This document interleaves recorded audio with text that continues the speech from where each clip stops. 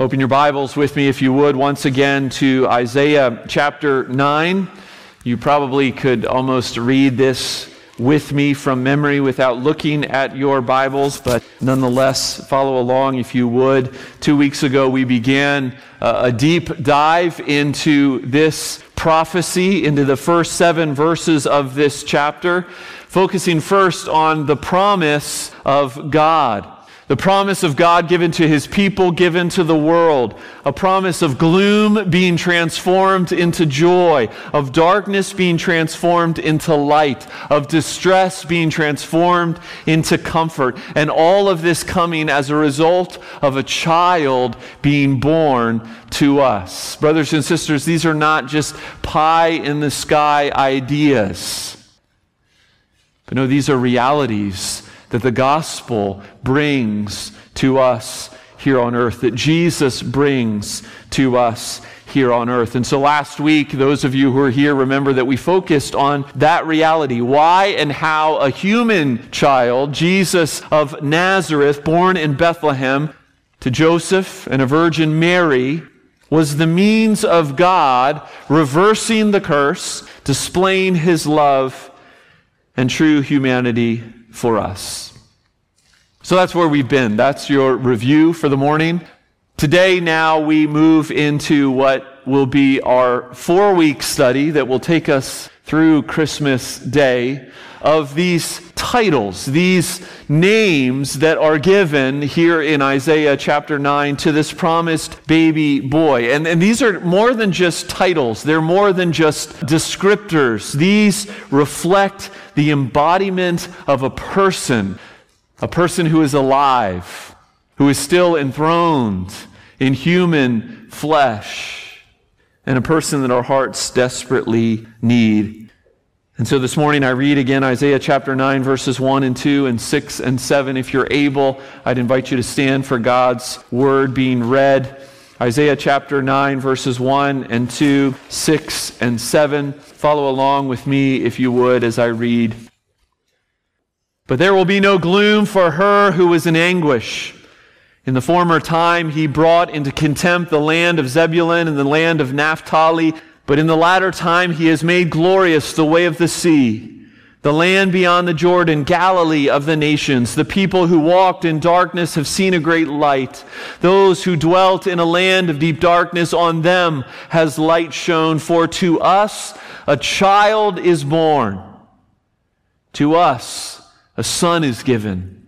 And the government shall be upon his shoulder, and his name shall be called Wonderful Counselor, Mighty God, Everlasting Father, Prince of Peace. Of the increase of his government and of peace there will be no end. On the throne of David and over his kingdom, to establish it and uphold it with justice and with righteousness from this time forth and forevermore. The zeal of the Lord of hosts will do this. This is the word of the Lord. Thanks be to God. Go ahead and be seated. Wonderful Counselor. Wonderful Counselor. That's where we're going to set our hearts for the next few minutes. How would you define what a counselor is? Maybe that would be a good place for us to start. We've got some counselors here in this room. Our modern dictionary says this: it's a person trained to give guidance on personal, social, or psychological problems. Now that's just Webster's dictionary. It's okay. Maybe not the best definition, but it's a starting place. I would say especially recently, we in our culture have become more aware of our need for and the helpfulness of such people in our lives, of counselors.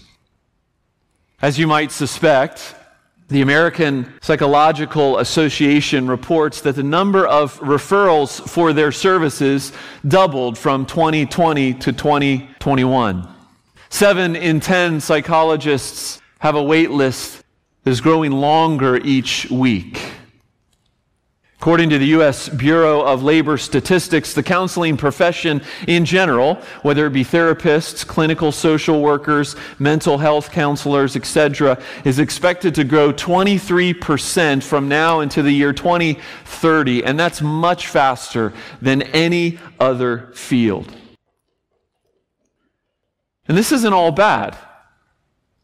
Don't get me wrong, I don't think necessarily this is a bad thing. For a people that are bent and broken, for creatures that are limited in their abilities, finite in their understanding, seeking counsel from someone, from somewhere, is unavoidable, I think.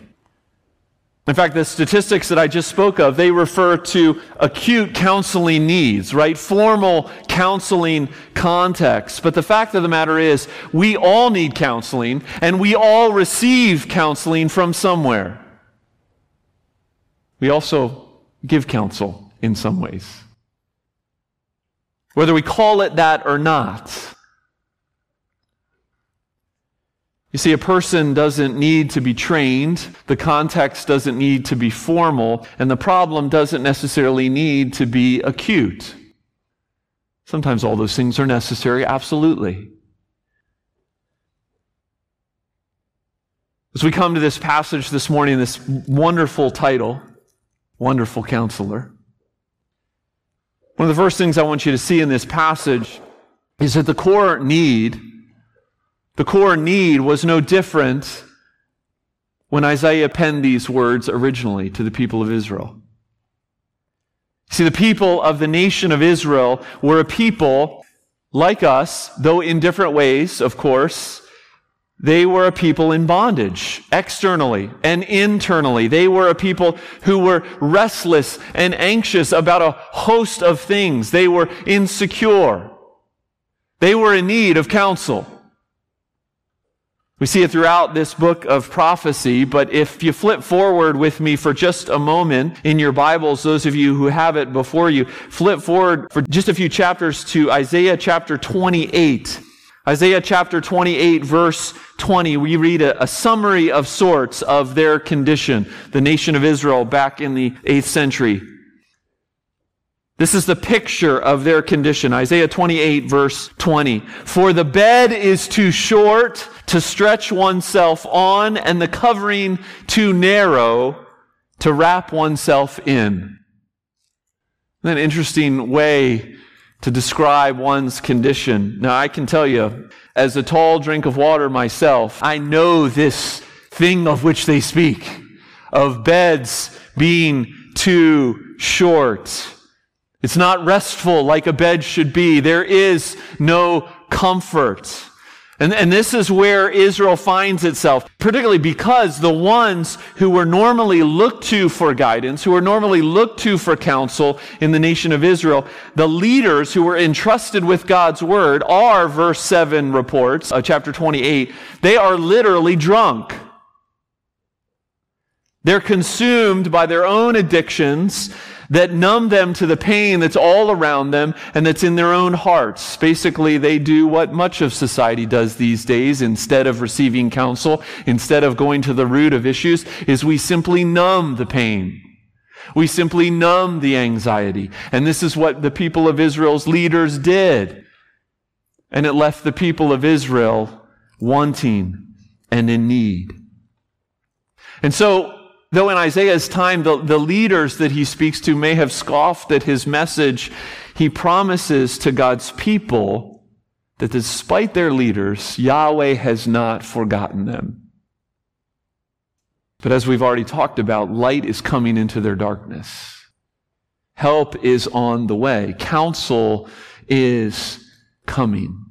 And so the message to ancient Israel, as they heard these words, for to you a child is born, he will be a wonderful counselor. The message to them was, look to that one. Look to that light. And it's the same message for us today. Look to that wonderful counselor. Well, as we camp out on these words, these two words for the next few minutes, two words, two truths for us real briefly to go through. And the first is this: Jesus is a wonder of a counselor. Jesus is a wonder of a counselor. Now, maybe you think, okay, Nate, that's kind of strange. All you did was rearrange the words. Doesn't seem like really necessary. Doesn't really seem like it did anything. Didn't really make any difference. I would argue, yes, it does make a difference. And here's why. It's because we so easily blow through that word, wonderful. Right? After all, it's a word that we use plenty of times, and we hear it particularly in these days, right? It's the most wonderful time of the year. Why is it wonderful? Because there'll be parties for hosting and marshmallows for toasting and caroling out in the snow. Much mistletoeing. Hearts will be glowing as loved ones are near. You see, that's just it. We use this word wonderful, and we use it subjectively in regards to our feelings, right? Even when you hear that song, it brings up nostalgia, it brings up sentimentality. And so when we think about Jesus being a wonderful counselor, we say, yeah, he's wonderful, he's terrific. Jesus is a really good counselor. I think you're really going to like him. But that's not what's being said here.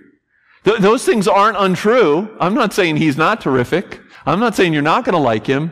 But what Isaiah is saying to the people of God here and to us here this morning is much more than just, hey, he's a really swell guy and he's really good at counseling. You see, the same Hebrew root for that word wonderful here, it occurs in Psalm 78. Verse 12, let me read it to you. In the sight of Israel's fathers, he, that is the Lord, Yahweh, performed wonders in the land of Egypt. And the psalmist then goes on to describe the parting of the Red Sea, the splitting of the rock which gave life-giving water to God's people in the midst of the desert. I mean, all kinds of crazy stuff. Those were the wonders that came from God.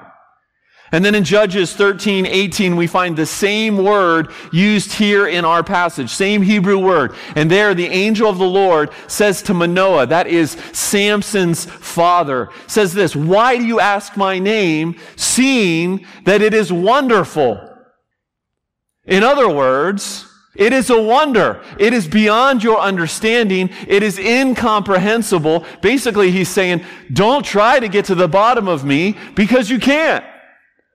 I am a wonder. That is my name. My name shall be called Wonder. You see, it's not just that this child is special and amazing. It's not just that he evokes wonder in us, though he should. It is that this child will surpass all human thought and power and understanding. He will be God himself. You see, we haven't gotten to the title Mighty God. We'll get there in a few weeks. But this is a reference, this word wonderful, this is a reference to the deity of this child. His name is Wonder. He is a wonder of a counselor. This child will be fully human, a son born to earthly parents. We talked about that. And yet he will transcend them in his origins because his origins come from the Godhead. And he was there at the very beginning. And he will be like no other human child has ever been. And as a result, this Jesus, this counselor, this wonder of a counselor needs no other counselors.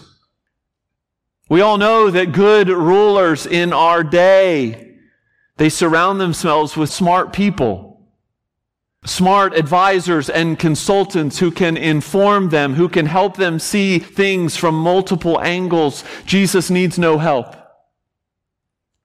Good counselors go through training to learn the complexities of the human heart and strategies in order to deal with his brokenness. Jesus needs no training. He doesn't need to learn any of this. He is himself wisdom, truth, and knowledge. Let me read some scriptures to you. He is the branch of Isaiah 11. And the Spirit of the Lord shall rest upon him, the Spirit of wisdom and understanding, the Spirit of counsel and might, the Spirit of knowledge and the fear of the Lord. His development as a young man, a 12-year-old kid, will testify to this. Luke 2, and the child grew and became strong, filled with wisdom, and the favor of God was upon him. And all who heard him were amazed at his understanding and his answers. His ministry beginnings will testify to this. Matthew 13, when Jesus had finished, he went away from there, and coming to his hometown, he taught them in the synagogue so that they were astonished, and they said, "Where did this man get this wisdom and these mighty works?"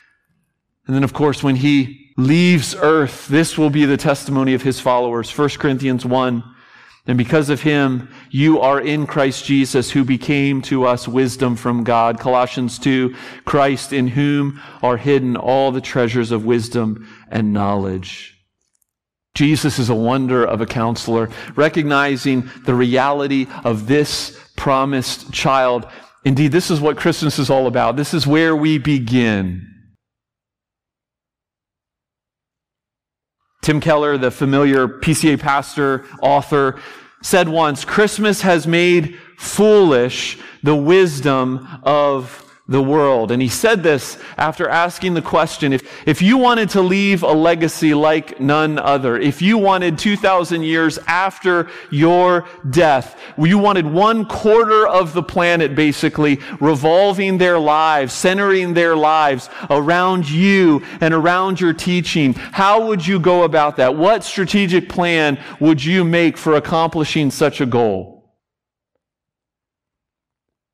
Well, let me tell you this. It wouldn't be a baby in a manger in an obscure village to ordinary folks. It wouldn't be a ragtag bunch of fishermen and other sinners. It wouldn't be an execution on a Roman cross, and yet here we are. Wisdom not of this world has confounded us, because Jesus is a wonder of a counselor. And it is still ours for the taking. And that's where we go next. Not only is Jesus a wonder of a counselor, but Jesus is the counselor our hearts need. Jesus is the counselor our hearts need. Choosing a counselor, perhaps some of you know this from experience, it can be a tricky business. A lot of factors play into it, right? Their worldview, their training, their education, their temperament, their personality. We want to think about a lot of different things. And even if you've never had formal counseling, even if you've never looked to someone formally, you have evaluated who is worthy of your ear and of your trust. You are looking to someone. You are looking to somewhere, especially in times of crisis, with questions that you need answer. And so the challenge this morning that comes out of this title is, where are you looking? See, here's where the rubber meets the road. Are you looking to podcasts or politicians, intellectuals or entertainers, celebrities or influencers, media moguls, or just the society in general? Kind of the general vibe of society. Who is shaping your thoughts and your hearts, right? Young people, you especially need to hear this. Because there is a lie that is being perpetuated in your generation by two words that don't belong together. The words, my truth. It doesn't exist. My truth is not a thing. It's truth. It's truth. And it's embodied in Jesus. So the challenge as we think about Jesus, the wonder of a counselor, is where are we looking for counsel? Let me just rattle off 3 incomparables to Jesus' counsel. First of all, he is accessible, right? No appointment needed for Jesus. No screening necessary. Anytime, anywhere, you can speak to him and you can hear from him. Number 2, he knows us. Not just in general, not just I'm aware of all humanity since I made you, not just in that sense, not just in I know what you're feeling because I've been there, I've done that, I've been in flesh, Though that is wonderful as well, right? We have a high priest who knows our weaknesses. No, he knows you. He knows me in the truest, most intimate sense. As David says in Psalm 139, my favorite psalm, before a word comes off my tongue, you know it completely. He knows your story. He knows your wounds. He knows your hopes. He knows your fears. And then the last thing, he can truly help you change, right? That's what counselors are tasked to help do, right? To curtail the addiction, to calm the anxiety, to help you process your story, to heal your pain.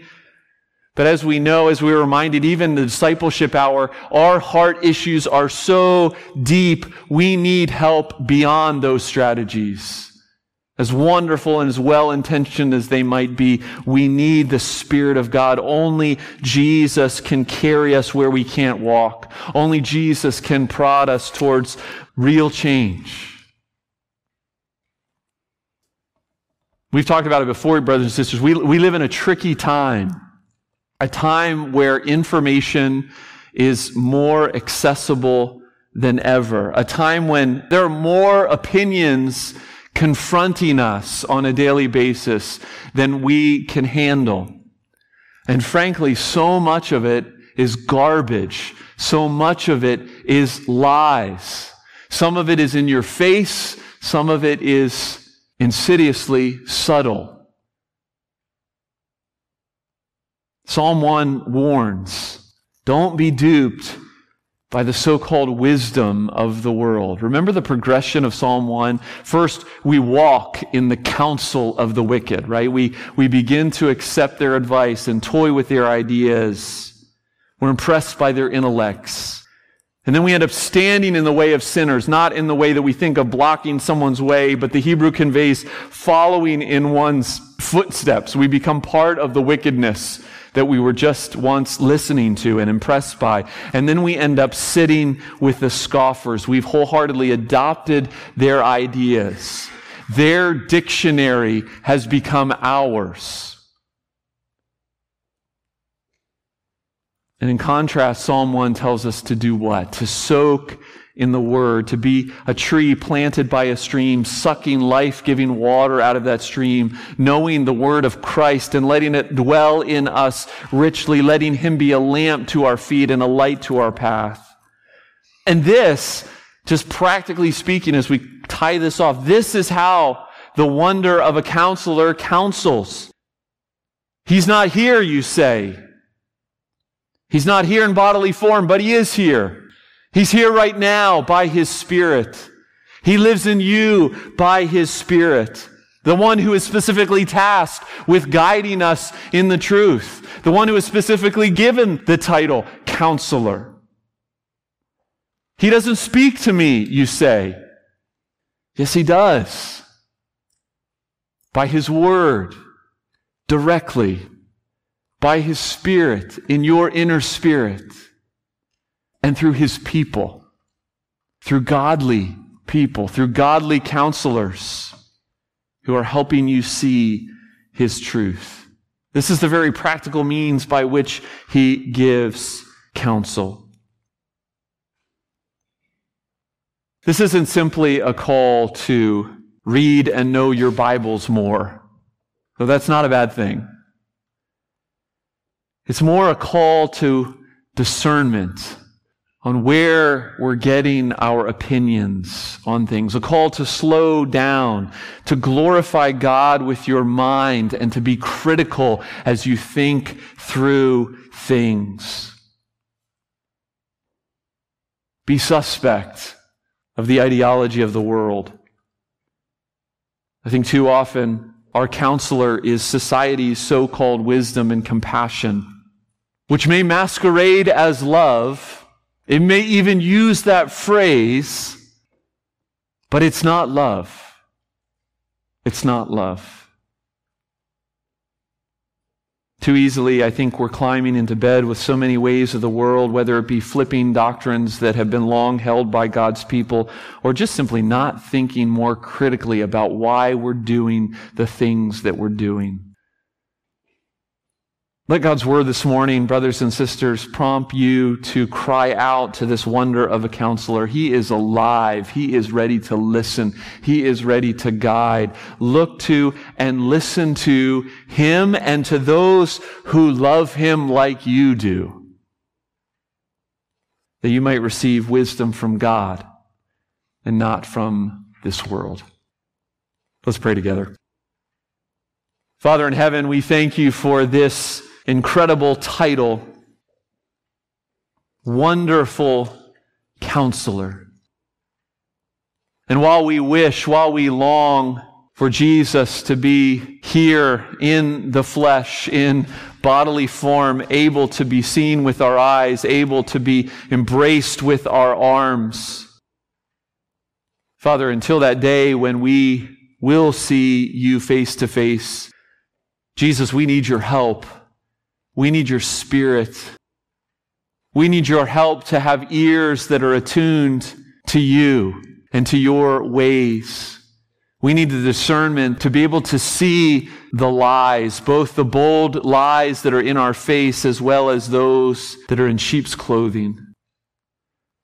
Oh, Father, I pray that you would take this word and that you would work in us that which is pleasing to you, wisdom and discernment that is grounded, as the Proverbs say, in the fear of the Lord. O Spirit, may the word that has just gone out accomplish all that you intend for it to accomplish for the glory of your name. In Jesus' name I pray. Amen.